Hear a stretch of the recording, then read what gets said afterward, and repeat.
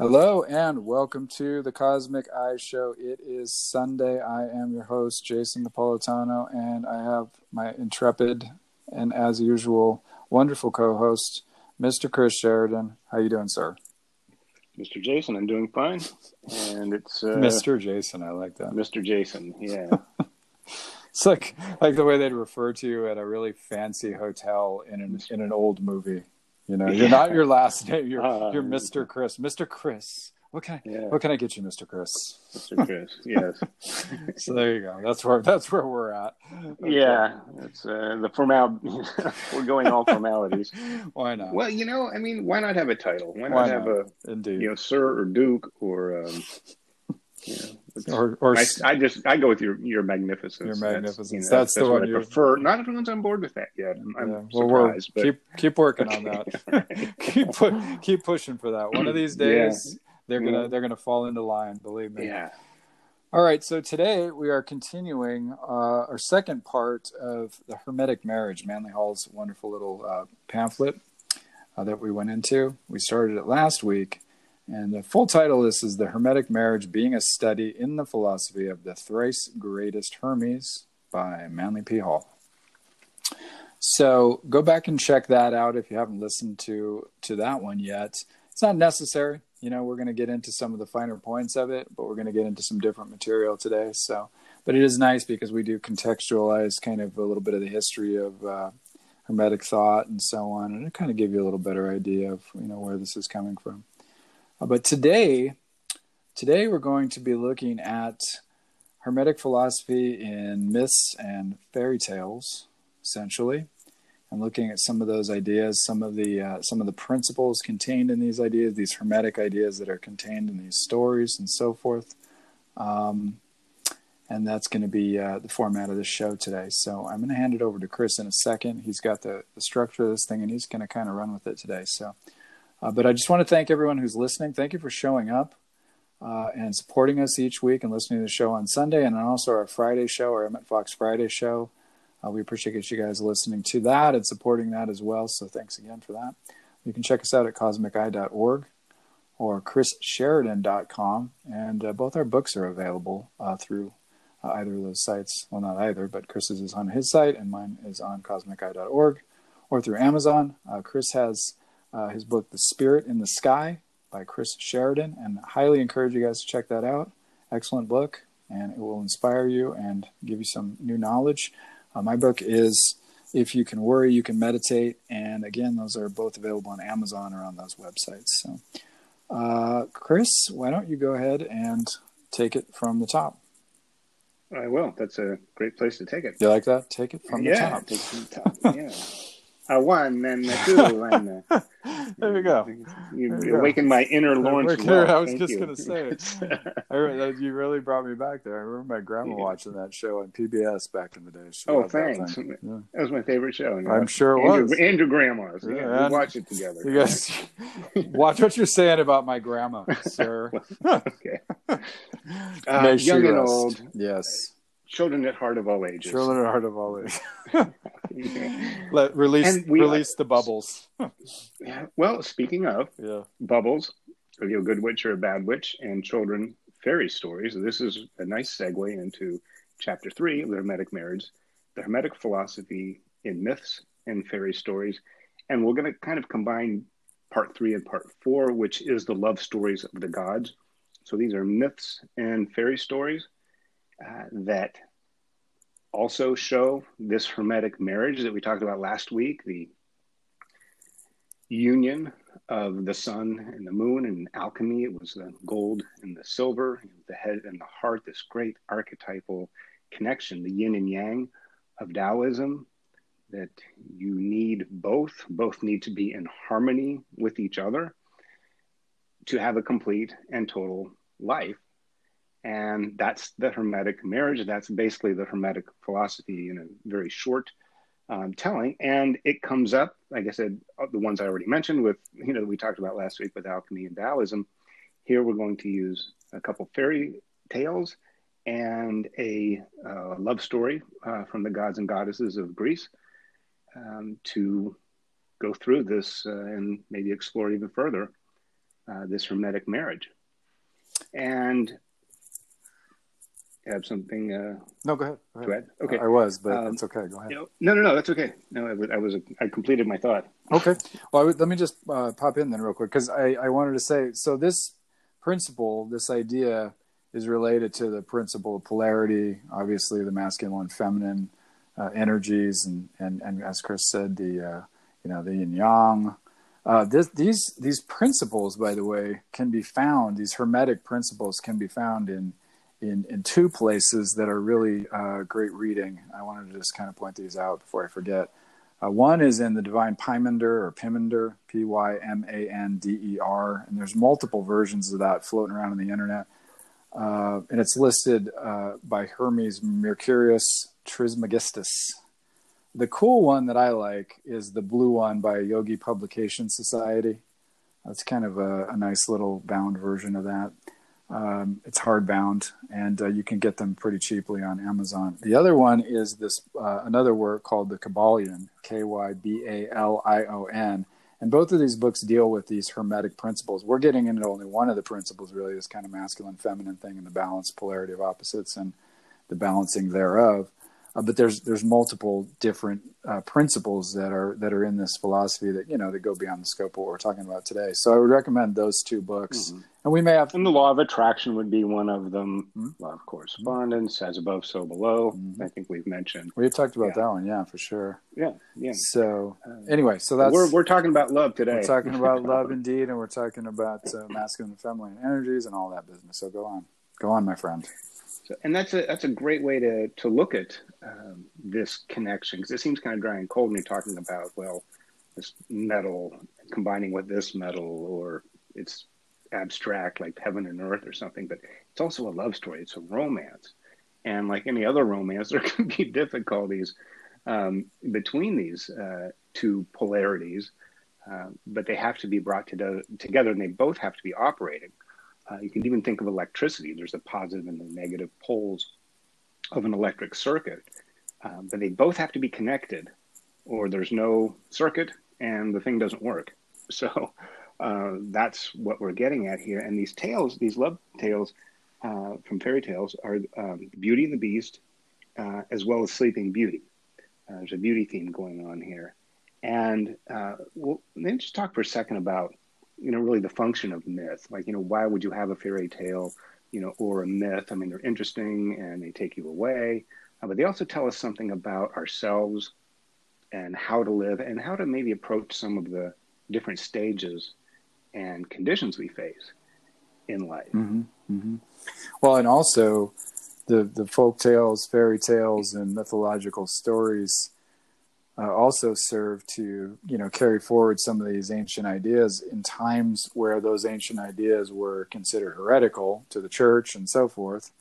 So that's another function of these myths, is to sort of hide the ancient wisdom in them, and ideas that are more that are at the time considered somewhat subversive. So that's kind of one of their functions as well. But you're right; it's like mainly they're telling us stories about ourselves and our own internal psychic life and life in as we know it on earth, but they tell it in ways that are dramatic and have these sort of archetypal characters that we see, and we'll look at these stories as being something maybe outside of ourselves, or just a quaint fantasy or something. But what's really going on in these stories is is the wisdom of the ages being told to you in a simplified form, that's telling you how to kind of transmute the soul, how to sort of spiritualize matter, in essence. I mean, that's what these things are about, and at least these particular ones we're talking about, right?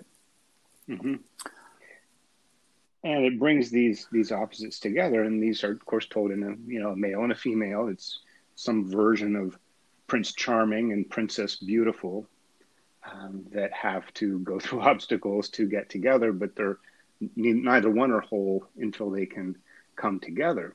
So this first one is Beauty and the Beast. There's Disney versions of it. There's very dark versions of it that even in modern tellings. But essentially, the man, has been turned into a beast. and has lost his benevolent self. He's lost touch with the better part of a man or a person, and has become this hideous monster. I think under a spell. I actually, to tell you the truth, I don't really know the story particularly because I think it's told several ways, but however it has come about. But the other character, the beauty character, is this, more feminine nature that is benevolent, that is caring, that has a redeeming quality that can rescue, because I guess she senses in him that it's still there. The gentleman is within the beast. There's still some part of it. So she serves this rescuing function, that's something of beauty and of benevolence and of compassion, puts a whole different spin on something that may just be knowledge or skill or activity. Then you're doing the thing that you're doing in, the right way, or a way that helps more people. There has to be, and there's even in other myths, there's the face that launched 1,000 ships. Or you live in Vegas, somebody's at the crap tables and like, baby needs a new pair of shoes, and he throws the dice. Yeah. It's like, guys kind of as a group, we probably wouldn't get much done if it wasn't for women. If we didn't, and I'm talking this not in a gender sense, but in a no, that's a gender sense. Archetypal dynamic, and that too, and it's historically. Whoever historically wears the hat, for sure. in the family is fine. But it has to be, inspired by that. Otherwise we're too lazy or something. We never finish a project. So we need that to, for action, but it's also action that's done, in a much better way than if it were left to its own devices or just run on power, or greed, or it could become greed. Yeah, exactly. And I think without this, opposing but very dynamic force. Well, that balancing energy, right? And so I think it's getting at, Beast is this kind of gruff, angry, sort of ferocious, scary creature at this point. And he's holed up in his castle, and he doesn't want to leave, and he's enchanted and stuck there, and so forth. I think that represents kind of this idea of this kind of masculine energy gone wild without the balancing power of the feminine in there. It's like if you looked at it, it would be like, when for example, like when corporations go nuts and their only sole motive is profit, and they don't care who they hurt, and they're not really interested in the environment, and they're not interested in the psychological or social implications of the work that they're doing, and whether or not they're poisoning things, and so they've gone into beast mode, as it were, and not in a good way, like when you're working out, but into like this beast mode where you're not balancing it out with the heart. You're not balancing it out with any kind of emotional content or feelings or fine thought in terms of how things are interrelated. And all that is traditionally, in the past, obviously been sort of symbolized by these feminine qualities, these more maternal qualities, and the connectedness, the interconnected nature of things, the nurturing. All those were qualities that people considered motherly and feminine and so forth, in this classical sort of symbolism, right?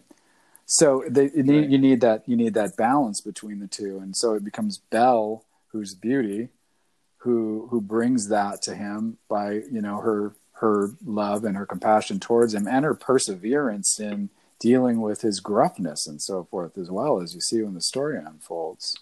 Oh, make no mistake, on the feminine side, this beauty and compassion and love and so on, it's not a weak force. No, it has at all. It has a very tough nature to it. It's incredibly strong. Yeah. Yes. But like water, it's yielding, but at the same time, it's like powerful. It's immensely powerful. Yes. You know what I mean? Yeah. So that's an interesting point. Well, they're both powerful, and they need to have their powers, balanced, these two archetype. And I think you mentioned something about Belle being a rose in a thorny bush. Was that in this, or was that in Sleeping Beauty? Maybe that was in Sleeping Beauty. I think that was Sleeping Beauty. Well, actually, that's where we're moving on to next. Maybe you're naturally being attracted to the next step in this process. I think I think so. so as well. So just to, just to review, the beauty can rescue and redeem that which has gone beastly. Yeah. So what we have in Sleeping Beauty is another aspect, another way of telling this same dynamic and the importance of this marriage, but also maybe what the other role is, or another role in this to play, in that in the heart of humans, man, women, anybody, we can bury some of our, like as we get older, maybe our innocence is lost, or some of these more childlike qualities, hope even can get lost, and enthusiasm, and we might lose some of our sense of that, and just got to go to work, and well, it's just business, nothing personal. We can move away from that, and in this story of Sleeping Beauty, the beauty is still beauty. It is still this same power and compassionate love that was in Beauty and the Beast, but that's the part that has become dormant. It has been hidden. We see this in fairy tales. It's in the tower. It's somehow removed from the night. He has to rescue her. The dragon has her captivated. There's something separating her, which is so needed. This is the lifeblood of the, of the soul. But through spell, enchantment, different things, and this one uses the sleeping. That's a reason for the sleeping, because it's probably asleep more than it is like gone. So it needs to be awakened. It needs to be aroused, and that in this scenario, and myths like it, it's the strength and the determination and really the single focus of Prince Charming. Or the knight in shining armor, whoever comes to the rescue, and whether it's the parents that have her in the tower, or the dragon that has her protected, or the spell of enchantment that has her locked away and asleep, and he has to go through the briars and the thorns, and there's a lot of forest imagery in this one to get to her, and in doing so, and with this kiss, this spark of inspiration, she's awakened once again, where she can, be herself, just like the beast needed to become a better man. This beauty needs to be rescued from either just being lost along the way, or it's been overburdened by the troubles of everyday life, and your beauty has been somehow pushed down. So it's a different way of telling, another aspect of this marriage. Yeah, exactly. And so you see that sort of feminine aspect, that beauty aspect, that that creativity, that sort of connection and loving feeling quality, and so on is asleep. It's been put to sleep by a wicked queen, and then you see that the prince has to rescue that. So that can also. The idea of this too is, one of the psychological Jungian aspects of this is that would be what would be called the anima in a man, which is the feminine side of a man, that traditionally needed to be sort of brought up to balance everything out.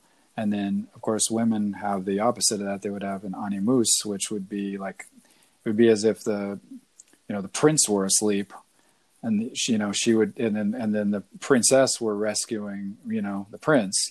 That would be the animus within. So, and of course, this is symbolic stuff. But at any rate, my point to this is that he also points out, Manigault points out, that the prince, as he's going through, you were talking about those briars and so on, that's like, the vicissitudes and challenges of life, and oftentimes life can kind of cut us, and we get pricked by thorns and so on. And that's that sort of symbolic meaning behind that. And he says, and he very specifically says, peace will never be found without labor. So go with the faith of a true prince into the world, which is the forest of nettles, for the world's filled with aggravating, pricking, tearing, and wounding things. So that's this brave quality that we've got to have in our lives to resurrect that feeling and that more feminine quality that kind of balances everything out, right? It is, and he says, there is beauty in all things. If your life has been deprived of it, go forth like the prince and claim it. but you also may have to go through the forest of thorns, and also gain the spirit of a hero. Mm-hmm. You know, this takes something else for the prince, you know, in Sleeping Beauty, as well as Beauty and Mm-hmm. the Beast. It takes it's a major force of power, maybe beyond, you know, normal human experience, to really be that force, and that, you know, to either rescue one or to redeem the other. It's a heroic act. It's a Let's put heroic it that act, way. indeed. Yeah. It's not an ordinary, you know, task. No. And that's why all these great Yeah. stories. I mean, it's the quest. It's, you have to, you know, climb the mountain. You have to, you know, go in the cave. You have to do all Mm-hmm. these things, and, you know, nowhere further would one have to go than hell to rescue this beauty than our friend Orpheus. And I guess we'll be coming up in the next next story when we get to. Yeah, let's get to that. Let me say this first, though. You know, this is where this gets back to this idea of this hermetic marriage, you know, which you mentioned at the beginning. You know, we talked about in the other show. It's like the marriage of the sun and the moon. You know, the melting together of the gold and the silver, and all these different sort of alchemical and symbolic sort of representations of this thing. But, you know, in these stories, they're literally getting married at the end of the story, these characters also. And so it's representing that those opposites coming together. The polarity is being balanced out. And then they're, you know, in a sense, what's happening is those two are turning into a sort of a yin and yang symbol together, right? The Tai Chi symbol. And as in their merging, in their marriage, their hermetic marriage. You know what I mean? Well, and then they become something, in a way, each one of them becomes something wholly different than what they were in this. Exactly. Union. Instead of Beauty and the Beast, it's the Beauty there Beast. You go, yeah. I guess he's not so beastly at the end. Well, Prince Charming. You know what's interesting about that one, though? That, you know, it's interesting, those two stories. So, you know, you see Beauty taking, in a sense, Belle, you know, the Beauty in this case, she's a more active feminine role in a sense. You know, whereas like in this Prince Charming story, it's like you said, you know, the prince is rescuing this you know, this maiden, the princess, who's under this spell. You're right. Those two things are the opposite story. So in a sense, like you could look at these in, you know, in different lights, because like you know, the thing about this that's interesting about these stories is, you know, obviously traditionally men have a certain role in society, and traditionally women had a certain role in society, and all that has changed, you know, in this time that we live in. So, you know, you might find yourself as a woman having really, you know, sort of active masculine qualities because, you know, you went to school and excelled in that, or maybe you excelled in sports and then went into the corporate world and really killed it there and stuff. So, you know, women may find themselves needing to resurrect some of these feminine qualities in themselves. Men, for example, may, you know, have taken a more interior kind of life now and may have more quote unquote feminine qualities within them. And then they may need to resuscitate more of the masculine energy. So this is where these, you know, these tales, like you're saying, they do go beyond gender now. Traditionally, when these tales were told, there were very clear roles for people. Now, you know, you've got to look at this in, you know, somewhat more symbolically, but they do still hold in some ways traditionally. You know, certain people live more traditional roles, right? Mm-hmm. But this is where we've got to look at these things, and we'll talk about this more at the end of the show. But this is where you got to look at these things and kind of look at your own situation, your own development in terms of those masculine and feminine energies, and see what you need to rescue, right? So, because it's going to be different. Well, a lot of times we have to be both. Yeah, for sure. Take the single mom, you know, generations now. It's not just one, that they've had to be the breadwinner and they've had to be the nurturing mother. You know, literally, you know, wearing both hats. That was traditional with a man and a woman.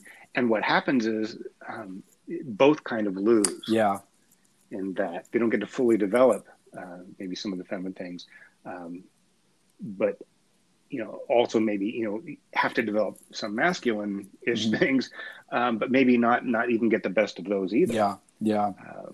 It's tough. So it's tough. I think we both need to get in. We all need to get in touch with in trans. It really doesn't matter what we're in the shade of gray or the rainbow hue. You think of gender. It's the role. It's the act. It's the head and the heart. Really, if you want to get the masculine and the feminine, within each one of us. And like you said, in the Jungian, the animus and the anima, that we have whatever gender we identify as. We also have the other archetypal yin and yang within us. It's about the balancing and getting the best of both. And what happens is when one is being on its best behavior, it is naturally bringing out the best in the other. The more the other can be its true self, the more powerful it is and able to help the other. So it's a kind of a both lifting each other up, and that's what a true union should be. It should both should be stronger, both should be better by making themselves better and making each other a better fit. Yeah, but both in the relationship world and within oneself, right? Yeah, absolutely. Good point. And speaking of relationships, let's talk Orpheus and Eurydice. You were moving in that direction and I interrupted you, so let us get into that one. Okay, this from Greek mythology. Orpheus. Was Orpheus the son of Apollo? I believe that's correct. That sounds correct to me. I'm putting that in the question because check me on the work, but really we're focusing on the relationship. So he had, again, as divine, and this princess and the prince, they already come from some archetypal king and queen lineage anyway. So it's a little easier, clearer to see these, who these people are. And Orpheus, I guess through Apollo, was the greatest musician ever. People would follow at his feet. And poet. Mesmerized. Yeah. And poet, yeah. And really the music and the muse and the prose and having this great skill with words and with the lyre, the instrument, and great ability to play was also matched with the inspiration and the why he wants to do it, the love of the music, what's behind the words, what, otherwise the notes would just be empty without this inspirational force, playing with feeling.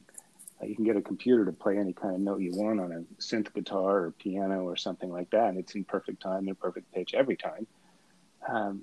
But you might not groove to it because it might not. It just doesn't have that feeling. It doesn't have. Oh yeah, that's got some heart. Yeah, a bunch of words are just a bunch of words, but you can see the heart, in there. So he had this, and his wife Eurydice, just adored her, loved her, and it was they kind of started out, I guess, in the story. We're jumping in the story where they're already together. We already have this union. So this is again looking at the same story in another telling in another way.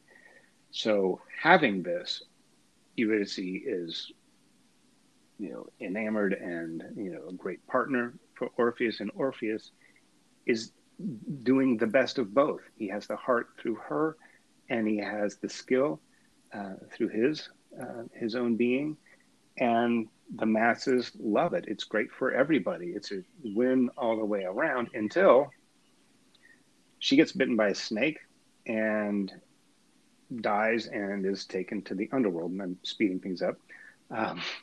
But what happens is without her, he would play, and he would play the same songs with the same notes, but it wasn't the same. And nobody liked it. He didn't like it. He wept. He wept for her. He knew at some point that he was going to have to go down to the underworld and rescue her. And he does. And we see this in a lot of going to the underworld, going to hell, going to Hades, seeking out Pluto, to rescue something that's been brought down there. But anyway, it's a common theme to go down and rescue something from the underworld. Again, it's sleeping or it's trapped, or it's in jail, or it's in a cave. And with it's the generally at feminine, the entrance. which deals with soul, Yes, feeling, it and is. all those things we've been talking about, right? And you have to go in a deep, dark Yeah. place to get it. Yeah. That's where it often gets Yeah. hidden. So there's this three-headed dog, Cerberus, which might be familiar to anybody who knows Harry Potter. I think that came up in at least one. Hercules had to, in one of his labors, he had to get through this gatekeeper, and it really keeps you from going down there because it's not for everybody. And in the case of Orpheus, he was able to play. He still had enough heart because it was his soul's longing, his needing to recover what had been lost, that drew him down, there to get on this quest and rescue her. So he lulls the three-headed dog gatekeeper to sleep with his music, and goes down and basically makes a deal with Pluto, and that he would release Eurydice. He could take her back to the surface under one condition: if on the way back he would lead the way and she would follow, but he was not allowed to look back. This "don't look back." It comes up in music a lot. I think Bob Dylan and Boston, some other bands, is "Don't Look Back" theme, and that's where it comes from mythologically and in music. Is this "don't look back"? This kind of trusting. So there's a lesson in that as he comes to the surface, and he believes she's behind him, can't see her, can't hear her, but as he's very close to the goal, he does turn back, and he just gets a glimpse of her kind of disintegrating, falling backwards back into the underworld. And to make a short story endless, he gets back on the surface. He still tries to play. Not only do people not like it, he goes off to this island, and the inhabitants there end up cutting his head off, don't they, and floating it down the river? Yeah. Yeah, it was bad. Pretty, I mean, it was a tough ending for him. It wasn't they just didn't like his music. It was a terrible ending. Still had all the skill, still had every single bit of the skill, but didn't have the inspiration. So this is another telling of the importance of how. Well, think of that symbol, though. They're cutting his head off. I mean, he's all in his head. He doesn't have any of the heart part of it, And they throw that in the river. He had too much head. Yeah, he's too much up in his head. Or the imbalance. Let me read this little section, if I may, that we talked about before the show. So this is Manly Hall kind of summing this up. It says, all things in nature are at their summum bonum when each quality complements every other. Reason, logic, philosophy, courage, daring, even aspiration are the masculine qualities or factors. They lend strength to accomplishment, but they are incomplete unless there is added to them inspiration, intuition, grace, beauty, faith, and love, either love of labor or the spirit behind labor. So really, I mean, that's what he's talking about. When those two things are hand in hand, that's the king and the queen, that's the hermetic marriage, that's the sun and the moon working together, that's the heart and the mind, like you talked about. This is what we're talking about. Well, it's science and ethics, if you want to bring it into something that we face every day. Yeah. Can we split the atom? Sure, let's make a bomb. Should we split the atom? Maybe that's another story. Yeah. No, exactly. yeah. No, it's like, how do we split the atom? And I'm going to try as hard as I can to do it. But it's not guided by, and maybe later on you can say, well, atomic, maybe power for electricity, or atomic medicine, for, diagnostics and things like that. May have had, may have a little more of a benevolent, more ethical, use of this power. Sure. Scientific thing. That's why that's really important to have in politics, in business, in science, in all these things. Wall Street. I mean, it's just how much more money can we make? It's like, well, and you were talking about businesses, like there is this phenomenon now, which is great, this buy one, give one paradigm where it's, it's a sock or a shoe or something, well, a pair that gets... Wait, you get the pair, you don't just get the one shoe. That's what you're saying. Yeah, I know. We're repairing. These shoes need to be paired together. They're That's set. good to know. Again, That we're is a talking about pair this indeed. pair. It's the left Yes. and the right, the harmony. We're out If of we only whack. If we, send one shoe, we're of just course, my friends who are amputees, get the, well, they still wear shoes anyway in the prosthetics, so they can. good point, Chris. Good point. Yeah, well, No, it's just I know a few. let's Being in a be wheelchair, inclusive. Let's you be kind of, inclusive. I like that. Oh, well, no, I think they would particularly laugh at this. I know one would. But, that having this, ethical thing that, yes, you're buying a pair of shoes and you made a commercial Yeah, capitalist transaction. And yes, the company's making money. And guess what? Somebody else is getting a free yeah, pair of shoes yeah. who No, needs it's one. Like, exactly. I mean, Yeah, how yeah. cool is that? That's That's a great there, example. I think, is a little more balanced, but it Hmm. doesn't deny the other, though. The company can still Hmm. make $1 million, and you can still spend, 50 or more dollars on a pair of shoes, but you're not really going to have the guilt because Hmm. someone else is getting shoes. And, or there's, some companies that, raised even the base Hmm. workers' salary to Sure, to a yeah. living wage. And that can do it. So there's, Yeah, there's we see it movement in that happening, direction, isn't you there? know what I Yeah, mean? And there really needs to be exactly. more of that. Good point, though. Very practical. But what, Well, let's yeah. talk. Well, and there's also No, the no, go ahead. personal, yeah, as you were I saying. was just going to say, No, go ahead. let's Yeah. since we are getting towards the end, let's start to talk a little bit about.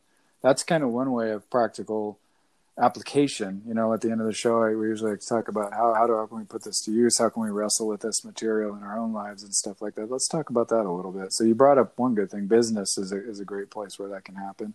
So we see how capitalism is maybe a little focused on profit at all costs and so on. It needs the heart to balance it out. And you brought up a good point of some of these companies that are starting to make more ethical choices and be, they have this now too, this new form of business called a B corporation, where it's kind of a mix between a nonprofit and a regular corporation.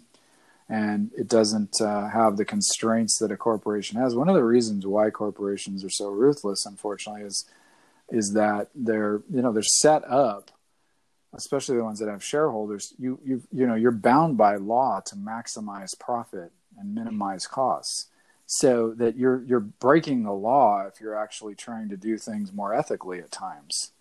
And so, and you've probably seen that documentary about corporations. What is it called? Maybe called The Corporation or something like that. But it talks about how if a corporation were a human being, it would look like a sociopath, basically. And unfortunately, Well, those laws are in place that make it that way. Do you know what I mean? I do, but the grand irony is that a corporation, corpus, Yeah. it's the body. And when you have a corporation, it has, some people believe that it has the Mm-hmm. rights of a person. This corporation is a Entity, yeah. living thing, but it's, yeah, but But it's it's a really pretty diabolical poorly when you think programmed about way. it. And it's Yeah, like, well, yeah. that's but when, and I'm not, impugning all corporations because some of them have noble motives, but, if it's set up though with, this idea of profit at all costs, constant growth, a sort of disregard for, the social implications, the psychological implications of what they're doing, the ecological impact of what they're doing, and so on, then they're disconnected from the heart part of it. It's all about thinking. This sounds like a good idea. Yeah, this is the theory. This should be a good idea. But in practice, a lot of people are being harmed, unfortunately, and the earth's being harmed and so on, because it's without that heart factor. And if we're able to put that back in, like I said, like within some of these things, these new forms of business and these new ways of doing things, you can have that head and heart working together. You can have that hermetic marriage in business, And so let's talk a little bit though on a personal level. How, talk a little bit about how people can wrestle with some of this stuff in their own lives and how they might be able to try to find this balance in their own life. Where would you start? Maybe reading some of these fairy tales and starting to like become familiar with some of this material again in a new way. That would probably be helpful, right? Well, it would be. And well, where do I Yeah. start? Which one do I, read? Start anywhere, and anyone that you read, or maybe see a movie or something Hmm. that resonates with you, that somehow you connect with the character, the story, or something that's going on. That's why there's so many different ones and different ways, because there's people look at things in different ways. And but I think there's something in that, though. If you do connect with some material that resonates with you, or something, Yeah. bring one back from childhood that I always like that one. It means there's something in it for you, and try to draw Hmm. more Hmm. out of that. And I think you could Yeah. almost pick any one, or start with any one, and see Yeah. how far you can get with that. Um, some might do better for other people, or other things that you want to look at. But first of all, I think you read that paragraph, and it's good to kind of reiterate what these two aspects are Hmm. in ourselves. The story out there is the myth that actually shows us. Yes, It's the exactly. projection. In a movie, it's literally a projection that we can see out here, what we can't really Yeah. see because these are invisible forces, but they play out visibly in the world. And I would use movies. I think there's some great movies. Like Casablanca. Yeah. That's a tale of redemption.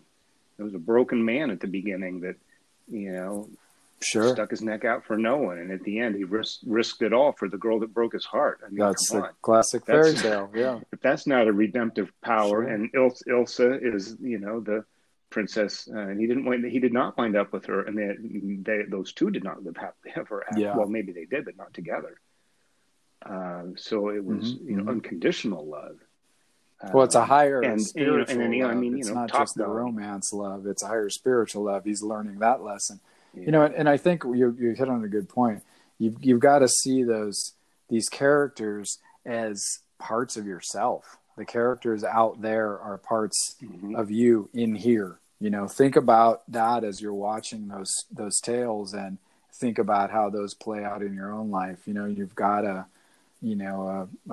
princess in there, you've got a king in there, you've got a prince, you've got a sort of trickster figure in there, and all these different characters you'll see. We're focusing on the king and queen, on the prince and princess, on Beauty and the Beast, and this sort of pair of opposites in essence that are trying to be brought together. But there's a whole host of these other characters in these different stories. But generally speaking, in almost any of these fairy tales, you're right, you're going to see this theme of this hermetic marriage idea playing itself out in one way or another, no matter how many characters there are. There's going to be a love story in there in some fashion or another, and someone's being rescued in some fashion or another in any of these tales. So and let me, right? Rescued and redeemed and Transformed and transformed. balanced. And even Yeah, in an actual love story movie, usually it's boy sure. meets girl, boy loses girl, and then boy wins girl over. There's something that, comes, Hmm. they Hmm. both have to change to some degree Absolutely. for the And whole thing another to way, work. another thing to look at in these stories, whether you're reading these fairy tales or myths,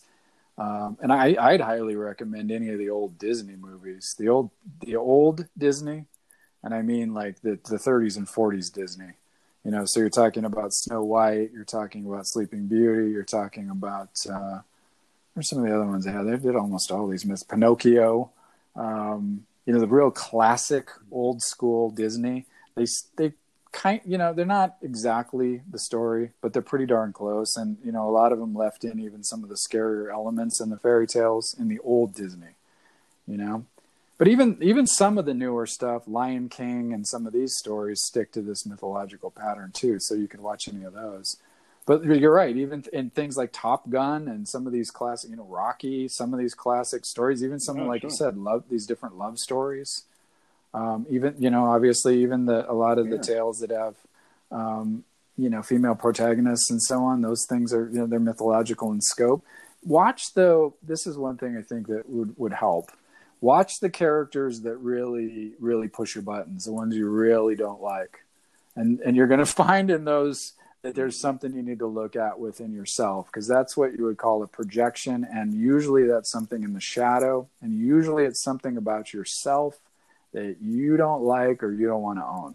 So the characters that really piss you off in those things are the ones that you're going to want to look at, like who in me is like that character, or what in me is like that character that I need to really take a serious look at. You know what I mean? And that's that shadow work. And you can really do this. So if it's the masculine character, then you need to look and say, okay, well, what is it about this that's really making me angry? If it's the feminine character, what is it that's really pushing your buttons? You know what I'm saying? And you can kind of get at. Well, it could be the antagonist. It could even be I know it's a different type of love story, but it could be something in the evil character that needs to be conquered. That could be for sure. Part in you too, another archetypal thing. But it's this balance between the head and the heart. And just to kind of review what you had quoted from Manly Hall, reason, logic, philosophy, courage, daring, aspiration are more of the masculine qualities, which we can all have and we all need. The head, and then added to them inspiration, intuition, grace, beauty, faith, and love, compassion. Those are more of the feminine or the more heart capacities. So when working with ourselves, am I doing this? You can ask questions, but basically, here's how I have aligned this, that in the head or the masculine, using these archetypes, it's what am I doing and how do I do it? That's one way of looking at that. And the feminine would say, or the heart would say, why am I doing this? And how am I going about it? Yeah. Not how to do something like an instruction. It's a value question, isn't it? It's like, is this worth doing? And what's the end result in terms of, the value of it for all involved and things like that. So it's taking a bigger view of it than whether or not, not just how to do it, but what is going to be the result of this if we do it, and is it good for us?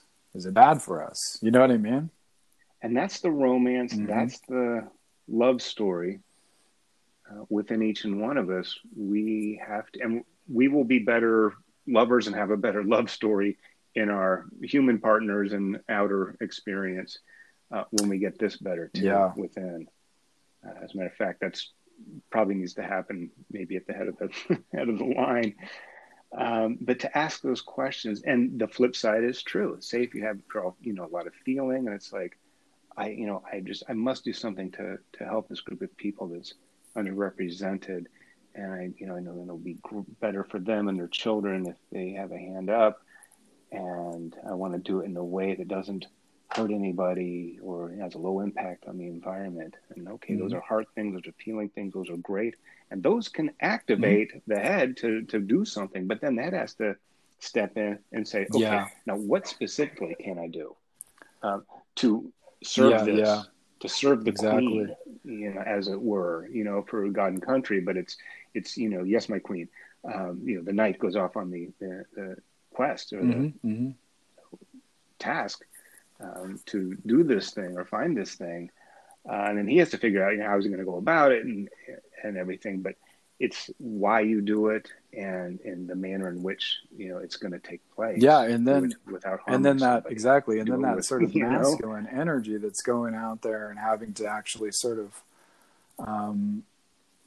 execute the actual material work and create this kind of structure and do all these things, and then that has to balance itself out, like you said, with the idealized ideas behind it, because in the real world, quote unquote, you're going to run up against situations where it's sometimes impossible to achieve that perfect balance. So you're constantly weighing these things back and forth, the value side of it, the heart side of it, the what versus the practical, logical, steps oriented side of it, right? So it has to be a constant dialogue, because sometimes one's going to weigh out over the other, and that's the challenge, is how you keep them balanced in the end, I think. And so you're never necessarily done in the exterior world. You may complete this this balance within yourself, but out in the world, when you're struggling with stuff, it's a constant sort of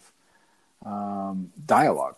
And that's what you got to keep it, a dialogue. They're not fighting against each other. And that's why, let me read this last paragraph, because I think Manly Hall really sums this up. We're looking at the external world and looking at like leadership and things like that, and how this plays out in the, in the exterior world.